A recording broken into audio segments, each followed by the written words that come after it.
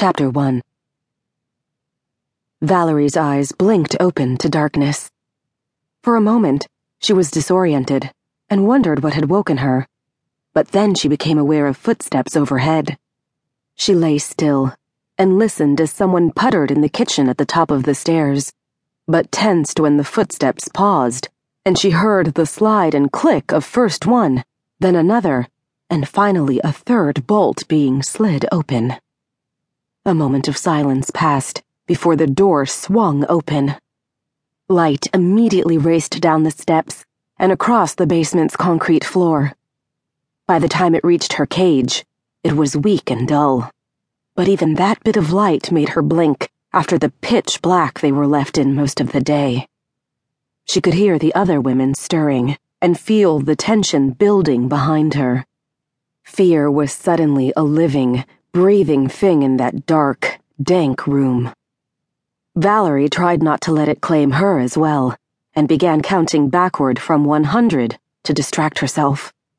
A clear head was necessary if she wanted to escape. Fear led to panicky actions and reactions. It led to mistakes, and there was no room for mistakes if she wanted to get herself and the others out of this house of horrors. Her attention was claimed when the bit of light from above was suddenly blocked by a large figure filling the doorway. It was Igor, with a tray in hand. She saw as the light framed his silhouette. That light danced around his body and shifted on the floor as he started down. The heavy thud of his boots on the wooden stairs was loud in the sudden hush. The women were now still as deer caught in headlights. Valerie held her breath and waited as Igor reached the bottom of the steps. He walked past her cage without a glance, heading for the back of the room and the cages there. He always started at the back, distributing a bottle of water and bowl of oatmeal and fruit to each captive until he reached the front. Everyone would get a meal, except for the woman who had been chosen for that night's fun. Knowing that, Valerie tried to make out who was getting food and who wasn't. But her cage at the front of the room and the virtual darkness the other women were in made it hard to see anything. She thought Igor had stopped at every cage, but couldn't be sure. When he stopped in front of her cage, and Valerie realized that he was now dangling the tray by one handle alongside his leg, empty, she let her breath out on a slow, silent hiss. It was her turn for a night out, then. Finally. She remained still as he set the tray on the ground and retrieved his keys from his front pants pocket. The tray would remain there until he returned her to her cage.